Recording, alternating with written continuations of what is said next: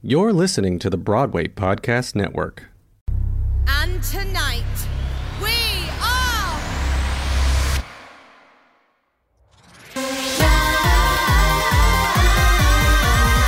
Hey Queens, what's going on? Welcome back to another episode of the Queendom Podcast. I am really excited to have you here. We are cracking on to nearly 40 episodes done. This is insane. And this week we are heading back to do another industry episode with the orchestrator of Six the Musical. So one of the guys that helped put all the music together, Tom Curran, comes on to chat to us this week about what it's like getting in the studio and recording all these amazing songs that we know and love and getting to help put the show on stage. So let's not waste any more time. It is time to get down. And you can't stop me, 'cause I'm the queen of the castle. Get down, you dirty rascal, get down. Hey Queens, and welcome back to the Queendom Podcast.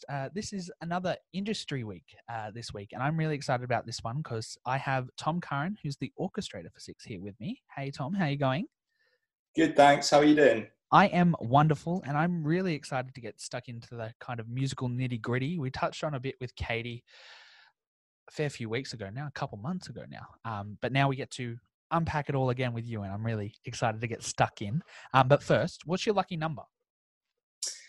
4. 4. Any particular reason, or is it just like something that's always... Well, my birthday is the 4th, and so I've always found 4 to be I don't know, I like the symmetry of 4, being even number and all that, but yeah, 4 is my lucky number, and it has been kind of forever. Yeah, awesome. What's your favourite animal? A dog. Nice and I have to easy. say dog, I've got a dog, so yeah, have to be that. Out of all instruments in the world, what's your favourite? Oh my gosh, there's so many. I mean, I'm going to say piano just because that is my kind of first instrument. Yeah. It's what I grew up playing. It's what I kind of play now. So yeah, I'll say piano. Okay. And it's got lots of keys. So that's, you know. Now, for the hard one, you have the ability to time travel. What show would you want to work on if you could time travel back to be kind of at the initial building stage of that show? Oh my gosh. I mean, probably something like the original production of Sunday in the Park with George, something that was kind of so groundbreaking, you know. So yeah, I'd say Sunday in the Park with George the first time around. Okay, I love that. There we go. Now, speaking of other iconic musicals that you are a part of, how did you find your way to be a part of the Six family and working on the show? Sure. So I got a phone call from a friend of mine about actually something else, something completely different. And at the end of that conversation, he mentioned that he'd been to see this show called Six, written by 2 young Cambridge University students who were just about to graduate. And he was like, I think you'd be a really good fit for the project. And I was like, okay, yeah, that's, you know, I'll have a listen. I'll you know, can you send me some stuff? And so he's actually a mutual friend. He's the link between Toby and myself, okay, in the first instance. So he kind of set us up together. And I just got sent kind of the very first student production recording of the show. And I'd say from the minute I heard those 9 songs in their kind of first form, I was convinced that it was something genius. Yeah. The writing and particularly the lyrics I thought were, well, something I'd never heard before in musical theatre, just the wit and the construction, and how the music and lyrics meld together, I thought was just so interesting. So I was hooked from that first moment. And then I ended up meeting up with Toby and Lucy, you know, just to kind of get a sense of what they were wanting to do with the project and all that kind of thing. And then it kind of just went on from there. And we did these these workshop performances. So I kind of came in between the original student production and the very, very first kind of tryout I think we did 4 nights in London. Okay. So yeah, I kind of came in the middle of that. So in the middle of where everything kind of started changing in that. When things started changing, when it started to gain some traction. Yeah, cool. Yeah. Do you just want to talk about your role with the show and explain what you do from your perspective instead of me trying to do that? So I'd say that my responsibility for this show is kind of to do with how the music sounds, the design of the music. So you have costume design, you have lighting design, you have sound design, all those different disciplines are kind of design categories. And so I'd say that as an orchestrator, it's effectively the music design. It's the way it sounds. It's taking the composer's ideas and expanding them to be played, by a band or whatever the lineup is for the show. Okay. Yeah. So breaking it down, Toby and Lucy kind of write what they want. You make it sound the way they want it. And then, for example, right at the start, Joe then took that and then put it on stage and actually performed it. Yeah. So in general, the process would be the composer would write something, whether it's by, writing it out by hand or singing into a voice memo, the dictaphone. And then that material would then be sent to me to kind of flesh out or expand upon those ideas. In the case of 6, actually, Joe had written out all of Toby's,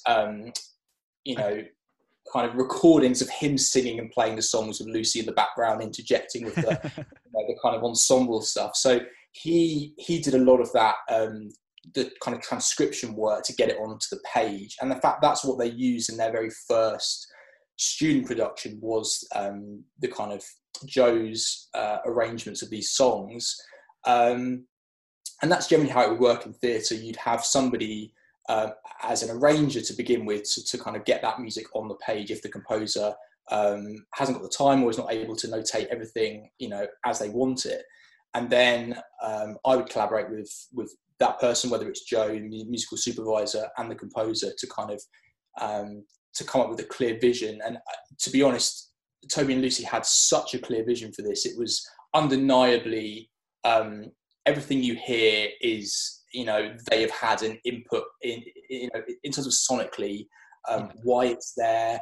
There's a reason for everything you hear in this show. There's a reason why it's there, and it can be justified along the way. And I think that is so, it's cool in the respect that you can stand by it and be like, yes, this is here because there's a reason. Yeah, awesome. So with the kind of looking at the keys and the different parts, were the synth sounds and all of that already kind of set in stone by the time you came on, or did you have a hand in kind of finding the right sounds for certain instruments and that type of thing? Yeah, effectively it was, when I got involved, it was effectively, I was given the freedom to start again, from scratch. Toby and Lucy, they made a really comprehensive list of references to popular artists and pop songs and just music in general that they wanted to kind of have that sound but on their music. So I was given a very clear roadmap from the beginning of, we want in No Way, for example, we want the drum groove in the chorus to be the same as 2 minutes and 30 seconds of this song. It was like effectively trying to match up or extract elements of existing, pop repertoire and impose it onto their music. And I think that's, for me, why I found this project so extraordinary, because it was like nothing I'd ever done before, trying to work out why something sounds like it does, and then how to get that out of that track, and then the essence of that, put it onto the music in 6. That is so cool. I love that. That thought of them like listening to a song and being like, cool, we want that. Yeah, can you find that? Like, that's just... Yeah. There's a Google Doc somewhere of just lists and lists of like ex-wives, and then the references that they both hear for certain sections and all that kind of thing. And it was just my job to basically put that all together and be like, how about this? And then it would be a backwards and forwards, we do changes and revisions, and even up until Broadway, we were still tweaking. I mean, it's just a never ending evolution of refinement and stuff. Amazing. I love that. So part of your job is also kind of rearranging the tracks too. Is that correct? Yeah. What do you mean by that? Say we get a Berlin that isn't soprano, she's an alto or something like that. You then rearrange the tracks and vocal arrangements for each queen to suit. Yeah. So the essence of it stays the same. I think if, and they're very clear from the outset in terms of casting that we're not casting carbon copies of something. It's very much, the performer bringing their own spin and their own experience to the role. And so you're right. In some instances, the keys of some numbers have to change because of voices and ranges and all that kind of thing. So yeah, there's a few discrepancies and a few differences between different productions where certain numbers are in different keys. Yeah. But I have to say it's very marginal. It's kind of like semitones or, 2 semitones either way. It's minimal. Yeah.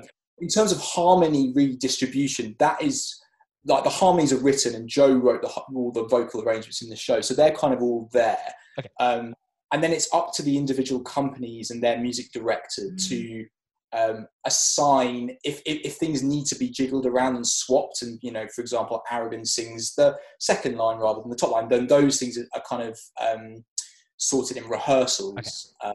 And I wouldn't really know who's singing what on any production. It's just kind of it's set in the rehearsal room, and that's kind of they run with that. Yeah, that's cool. All right, that clears that up. That makes a lot more sense in my head now. Another cool thing with this show that you had a hand in was the studio recording. Because I've been watching the videos and little snippets on YouTube and that type of thing, and I see you pop in and out. So what was that experience like, taking this show from the student cast, building it up to going on an extended production of the West End, and then going into a studio with it, and then having to kind of replicate everything to a point where you knew it was going to be listened to over and over again forever? Yeah, I mean, there is a huge responsibility because, as you say, these recordings get pressed and then they are out forever, and they're going to live on the internet or wherever forever, ever and ever and ever. So you're right, there is a kind of responsibility to capture the absolute intention of the music, and especially the music on a kind of a cast album style recording. What's cool as well, actually, is that the conception for this at the beginning was that the live show would be the live version of a fictional album that the band would have made, if that makes sense. So when you go and see Six, you're effectively seeing the live concert of their studio album, effectively. But yet the studio album at that time didn't exist. So then when we got the opportunity to do the album, it was like, okay, we're now making the album that the live stage production is effectively based on, but we did it the other way around.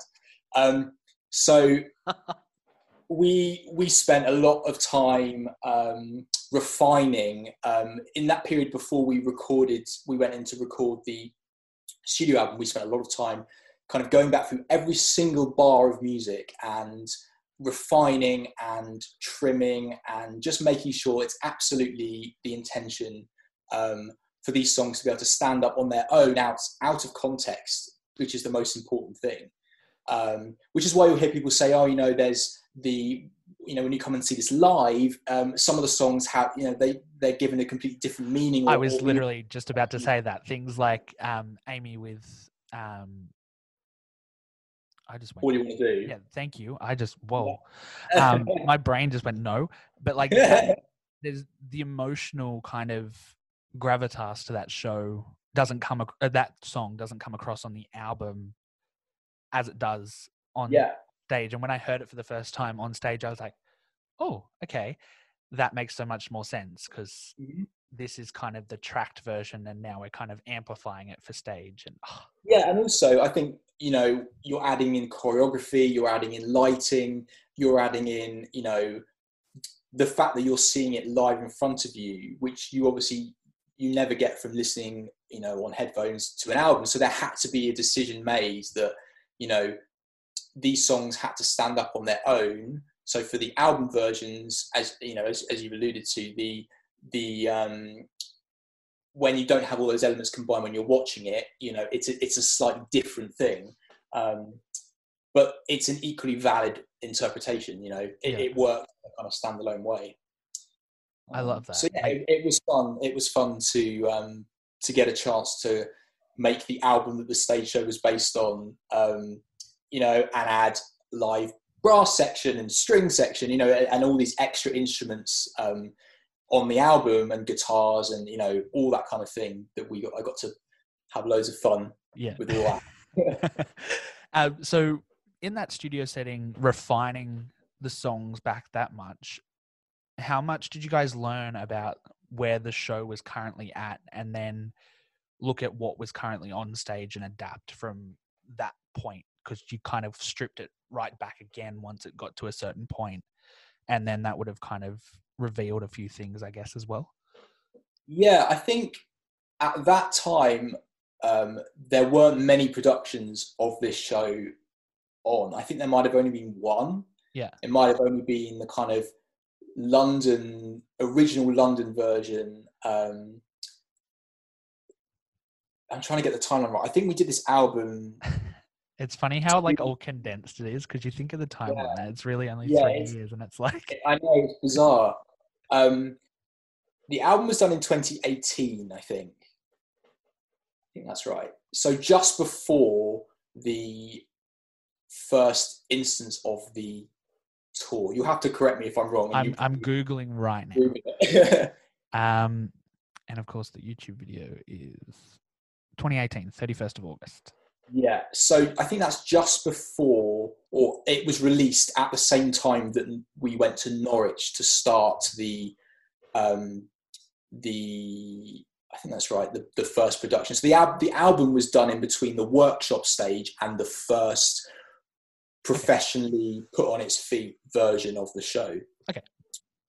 So yeah, it kind of went in the middle of those two things. But it's funny now because actually there's elements of the album that we've now put back into the show. So there's this kind of two-way thing of, we did things on the album that we liked so much that we're like, hey, that has to go back into the show. And then so we ended up putting some of that stuff in. Just little bits and bobs, all over the place. And we've mentioned the different casts. So what's it like for you knowing where you came into this show, now knowing the show's toured Australia, it's going on to Broadway, done UK tours, cruises. What's it like knowing that kind of it's grown from this little college production to this huge worldwide sensation?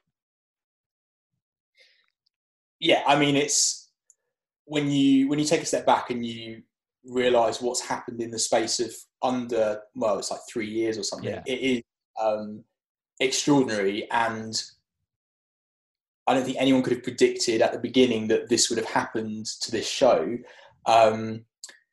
It is bizarre to think that it's, obviously not right now at the moment, but it is kind of all over the place. And yeah, it's weird to think that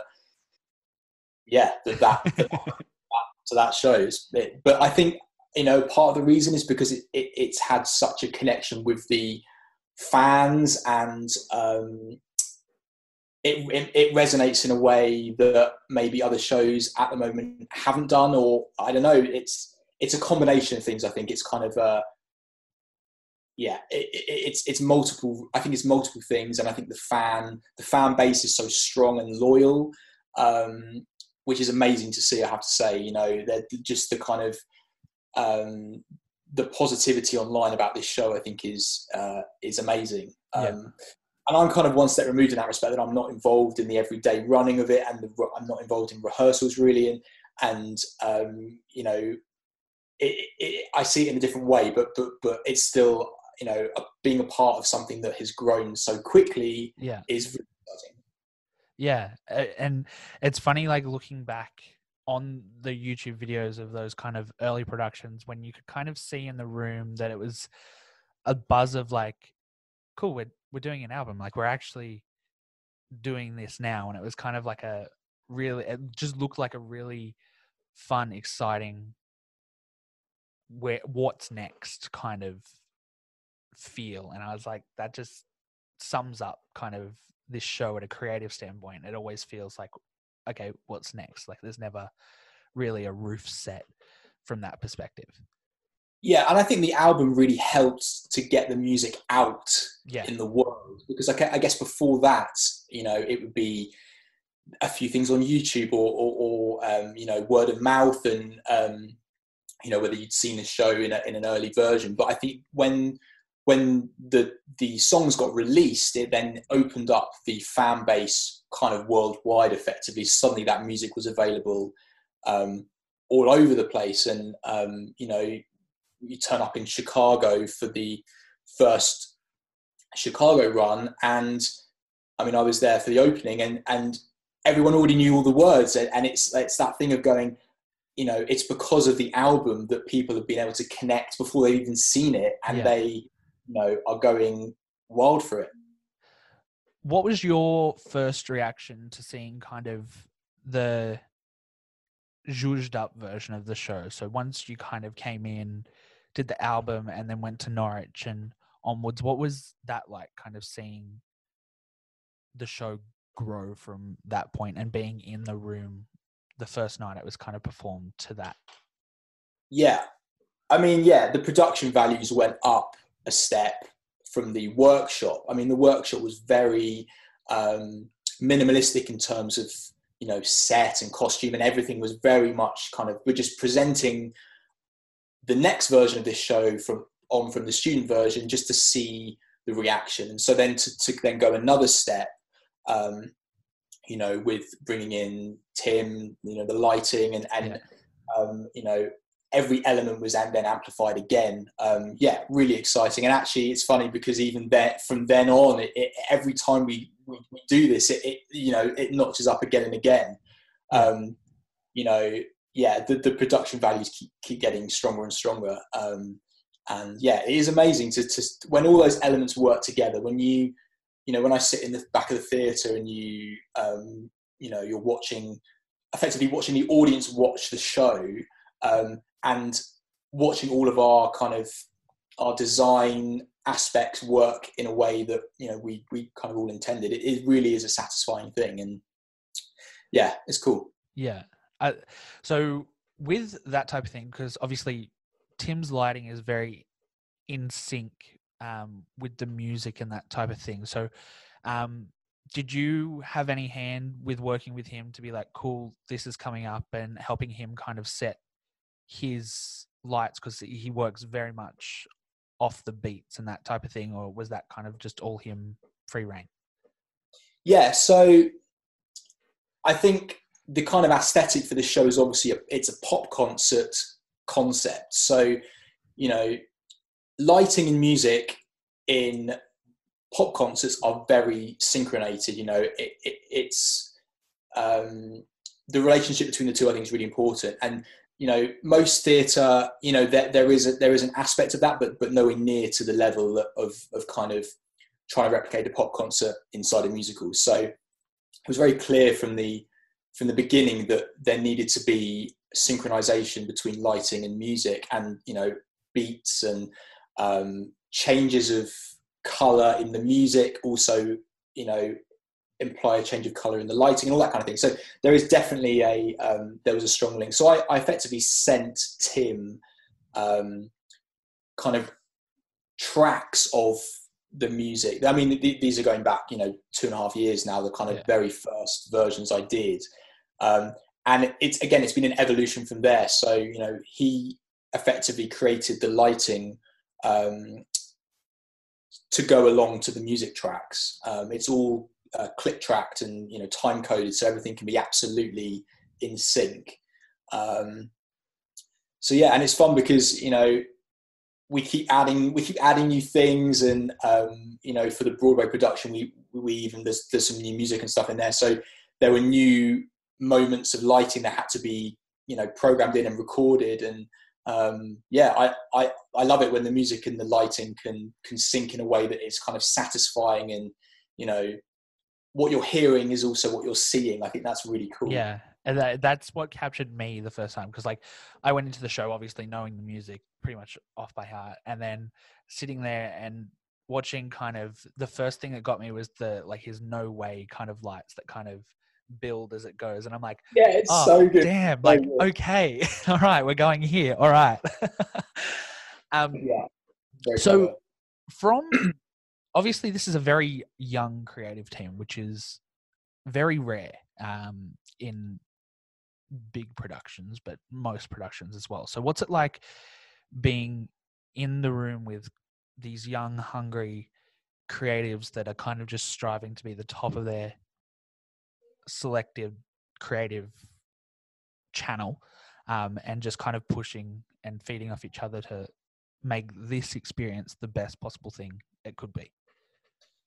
Yeah, it's amazing actually to have such a young creative team.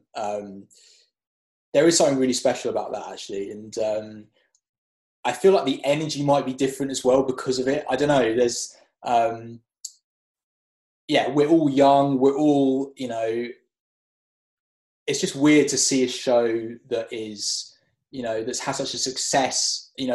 But yeah, the people behind it are all so young. It's just a weird thing. But it's amazing to be a part of that for sure. I don't know what else to say really. That leads perfectly into my next question.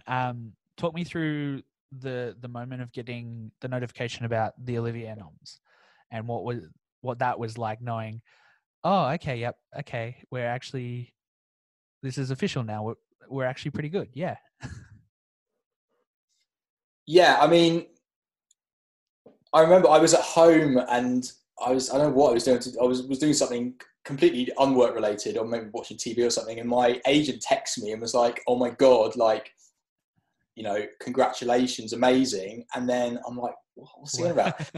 I didn't even know it was like Olivier nominations announcement or whatever. But then, sure enough, I see that this show has been nominated for multiple things, and it is that kind of thing. You just go, okay, actually, even to be considered, even for the show to be considered in the same kind of on the same level as some of these other massive players, was a real shock to me actually. And for the rest of the day, I had people on the phone, ringing and being like, "Oh my God, I can't believe it." And then I think, the atmosphere in the theatre that night must have been, electric, because they'd all been nominated for Olivier Awards. Bizarre.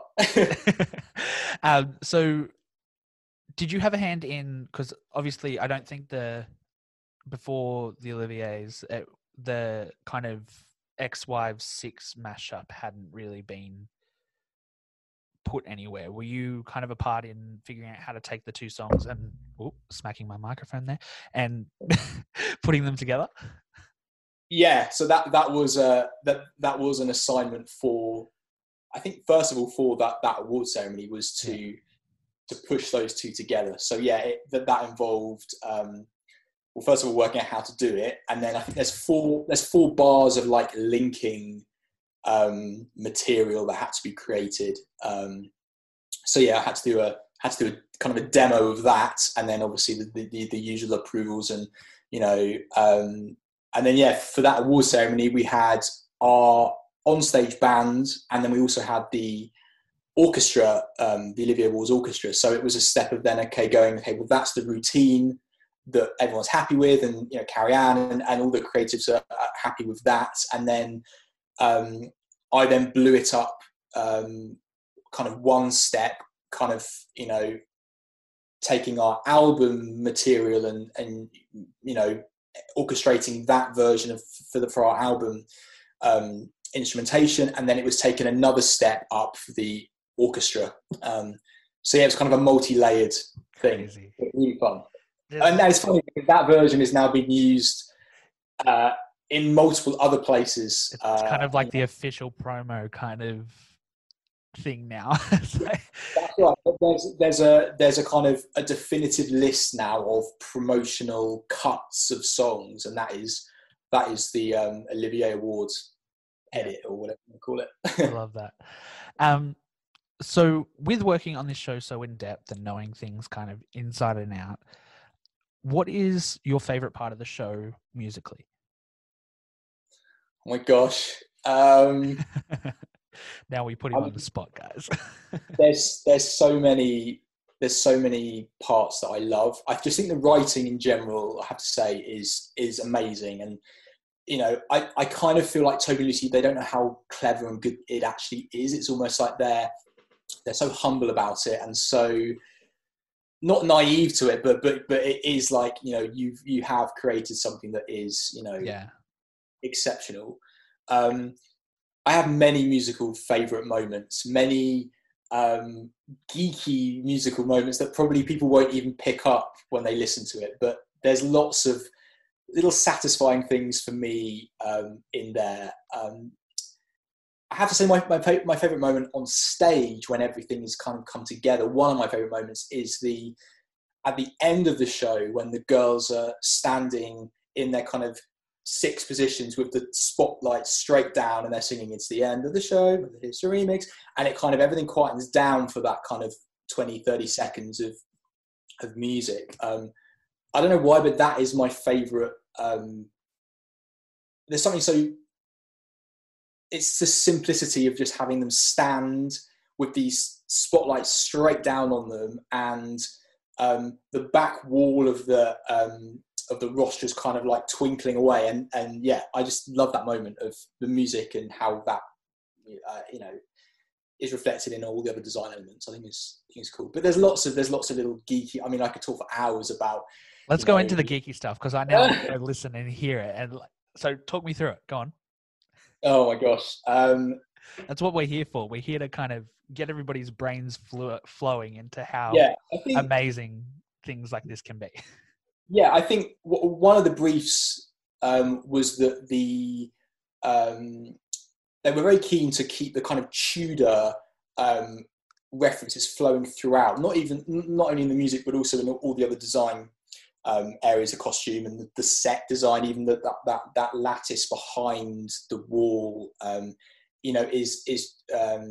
there's Tudor references all over the place, and the music especially so. That a lot of these sounds that kind of Toby, Lucy, and I just sat in a room and kind of came up with these synth sounds, and finding the right noise for the right moment and the right whoosh and all this kind of thing. And if you go back and listen, there's a lot of these synth sounds that are kind of, it's a synth, but it's also got harpsichord inside it as well. And so it kind of, I've noticed that there's like several different ones as well, where it, like, at first listen, it sounds like a synth, but then you listen and it's like, oh, actually that's like, it's almost layered, and it's there's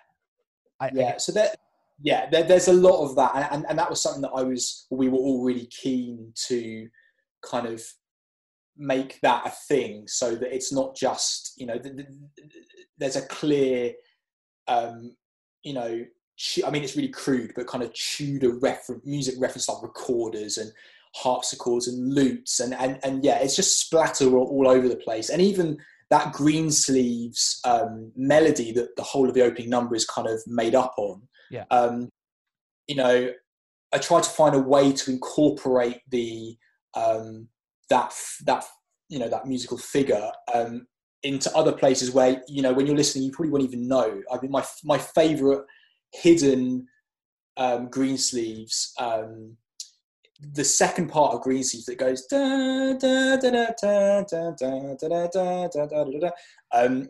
The end. I mean, this is going completely into the massive detail, but the end of Anne Boleyn's opening section in the opening number, there's a little kind of glockenspiel thing that goes dun dun dun dun dun dun dun, dun, which is dun dun dun dun dun dun dun dun. It's that phrase of Greensleeves, but the rhythm is slightly altered, and no one would ever know. But it's kind of satisfying that there is like the second part of Greensleeves is actually in there. It's things like that. Man, the techie in me wants to kind of sit down and just look at kind of like the Pro Tools, kind of just see how many tracks and how many different little notes, and this has just blown me away. I'm like, this is great. I don't even know where to go next. Let's go here. Let's see if this brings any other things up. Say we get another massive sickness sweep through, and it gets to the point where you're the only one in the area that knows the content, and they need you to go on to cover somebody. What queen are you choosing to go on for? Oh my gosh. I mean, I think I have to be Jane Seymour, just because I feel like, yeah, I'm happy to stand and sing a ballad and, you know, keep out of the way of everything else. But yeah, I think I'd have to be probably a Seymour. But not that I would ever volunteer my acting, singing, or dancing skills. So you mentioned the kind of writing. Lyrically, what is your favorite kind of section of the show that every time you hear, you're like, how did you even come up with that? Like, where? Yeah. I mean, there's lots of moments that I'm just like, oh, it's just so damn clever.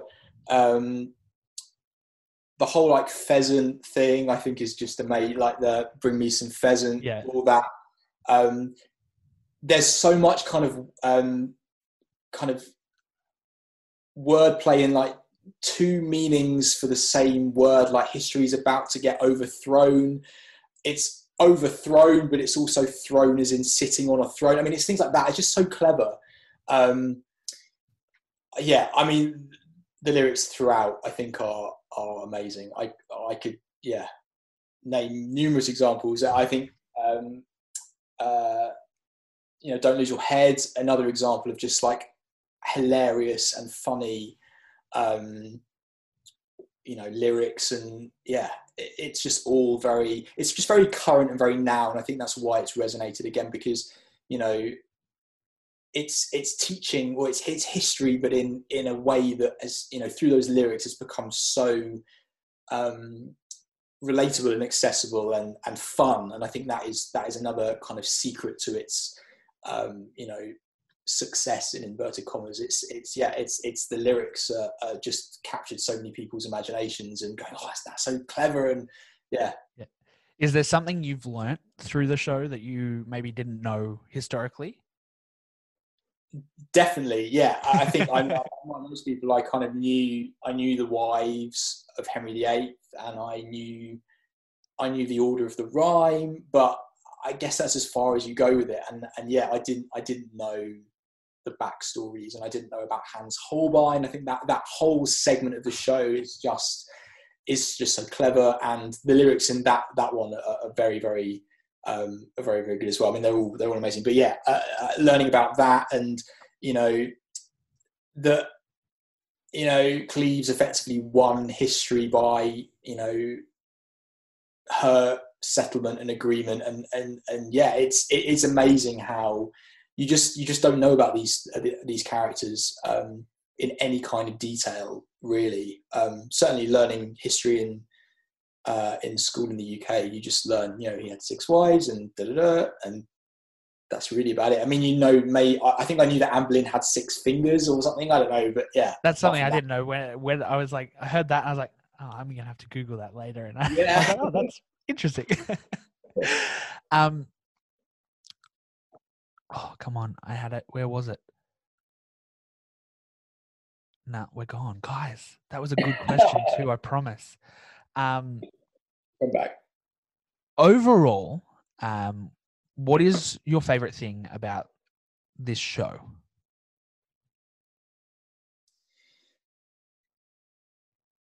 I think it's the fact that it has captured an audience's imagination in a way that I haven't really seen with other shows. I think there's something. I mean, even just being in that first preview on Broadway was the most incredible experience in a theatre I think I've ever had. There was just something it was the anticipation for a show that had kind of whipped up a fandom, through its kind of mini journey through America, but before it kind of found itself in New York. But there was just such a hype, and I was just sitting there going, I just can't believe this is, that all these people have come to see this show, which started out, let's face it, in a conference centre in Edinburgh, in a student production. There's just something, I think just seeing that journey of the show and seeing the audience come along for the ride, I think is just, is amazing. And I have to say that first Broadway preview was very, very special indeed. Yeah. Did you go to BroadwayCon at all? Were you a part No, I flew out the week, or just the week after, because was that a weekend, like Friday to Sunday or something? Yeah, it was a Friday to Sunday. I think it was the week you guys started rehearsals. I want to say it was the weekend before rehearsals started. So I think I flew out the end of that week. So I think you flew in the day or two after I flew out because I was there. So, like that was the perfect kind of example of the hype. Like, just. Did you go to the? Did they do a sing along? Yeah, that's where I was going. Have you ever been in the venue for a sing along? No, I've never been in the theatre when I'm going to sing along. I think I'd be like this most of the time, fingers in my ears, it was that. But yeah, I think that's also cool. The fact that the show has found a way to present itself as a sing-along production. I think there's a few others that I think Heathers maybe have tried to do that, or have on tour. I think they might have done, I'm not sure, but yeah, it's not a common thing to open up a show and be like, hey, come along and sing along. Yeah. I think the music lends itself to that perfectly to start with. I think the fact that people know all the words and are so up for singing along. But yeah, I heard about BroadwayCon, and I heard it was one of those amazing experiences of it baffled me. Like, obviously I'd seen kind of things from the UK, but to be in the room, and I was like right at the front of the group too, so everyone was like shouting it, and I was like, it's weird to think how much this show means to people, considering it's like a historical kind of retelling. It's got those life lessons and stories throughout that people are learning from and are really connecting to, which another testament to you all for creating something that is so what's the word, inviting. I think it's as well, I think it's the message, the kind of the message this show sends out and beams out all over the place, I think is so important and so vital and strong and powerful, and kind of we will not be defined by men, and just the whole kind of feminist aspect, and reclaiming stories that have forever been told by a man's perspective. I think there's just something so powerful about that, and it's so relatable now, probably more than ever. I think another reason why people have kind of really come on board with it is just the strong message and the positivity, and all that kind of stuff. It is, and actually to see the show in all different places as well is very it's very eye-opening, and to see people connect in such a cool way. Yeah, awesome. Now, you aren't just a Six guy. You do have ventured outwards of the Queendom. So let's touch on a couple of other things, because you worked with Toby on Hot Gay Time Machine as well. Then West End Bear, Sound of Music. What's it like learning from a show like Six and then going to other projects? Like, how much have you developed as a creative through this process to venture out into other projects and beyond? Yeah, I think this project was certainly on the edge of my comfort zone, and I think that is why I found it so rewarding to begin with, but also it was just such an enjoyable creative experience, because songs like Get Down are far out of my comfort zone in terms of being able to work with that kind of style or musical material. So I think to have a show that explores kind of the pop sound, but from kind of 9 different angles, if you want to compartmentalize all the songs into different styles. Yeah, it certainly was the most exciting thing I'd ever worked on in terms of being a part of a creative team and music and all that kind of thing. But yeah, I've learned a huge amount. A lot of what I did on Six was also kind of music production. So I don't normally do a lot of that in other legitimate or traditional musicals where it's kind of orchestral instruments or whatever. So the kind of pop production it really opened my eyes to what's possible, and just how to create sounds, that process of extracting the sound of one song and kind of finding a way to put that onto Toby and Lucy's music. Was thrilling and something I'd never had to do before.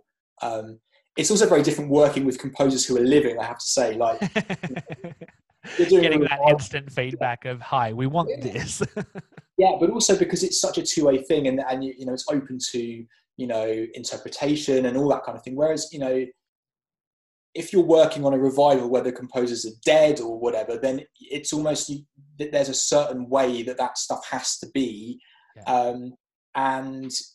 I love working on new writing, and I think it's just so exciting. And there's a lot going on. I think it's just only once in a while do things really. I think when the stars align in a way that allow projects like Six to really take off, that we see that kind of thing. But new writing for sure is always really exciting. Amazing. Now, for people that are listening, that maybe you're on the more creative side of theatre, maybe you don't want to be a performer or anything like that. Obviously, this is a very viable route to take. Do you have any advice for people that maybe want to get into orchestrating, arranging, and going down that side of theatre? Yeah. I guess I started off effectively. I was always interested in theatre, always interested in singers and singing. I was in a choir, all this kind of thing. So I think I always had that interest, and I moved to London to study and just got involved in all kinds of kind of extracurricular things, whether it was playing for cabarets or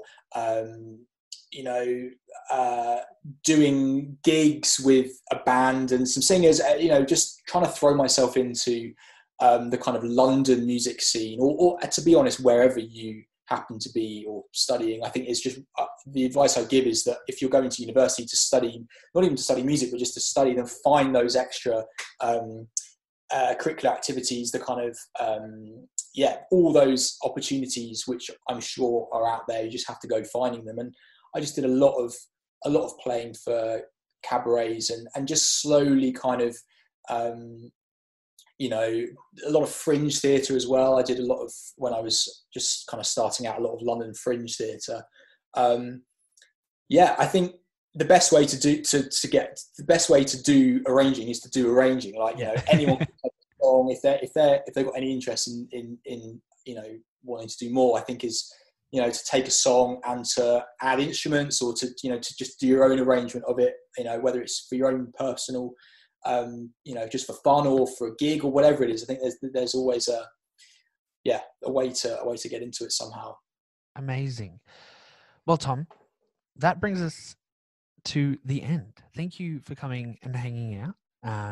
It's been fantastic chatting this side of the show, and I've learned so much, and it's been really, really cool. So Queens, I hope you guys have learned a ton too, and you're going to go and listen to the recording just like I am right now, and hear everything that Tom's just spoken about. If you don't already, please go follow Tom. His links will be down below. Show him some love, because he is an amazing human being and a very smart, intelligent human being, if you can't tell by what he was just talking about, because damn. Other than that, we will be back next week with a brand new episode of the podcast. So we hope you join us, and we will see you then. Bye.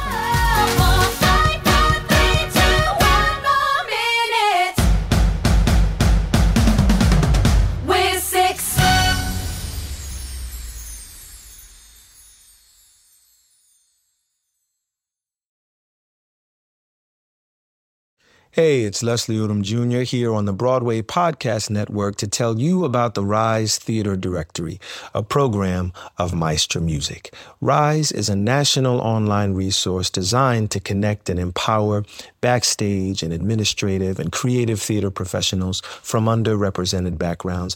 If you work or aspire to work in the theater community, this can help you find your next project. And if you hire theater professionals, search the Rise Theater Directory to find your next team. Create your profile now and get more information by visiting risetheater.org. That's theater with an RERISETHEATRE.org, because only together we rise.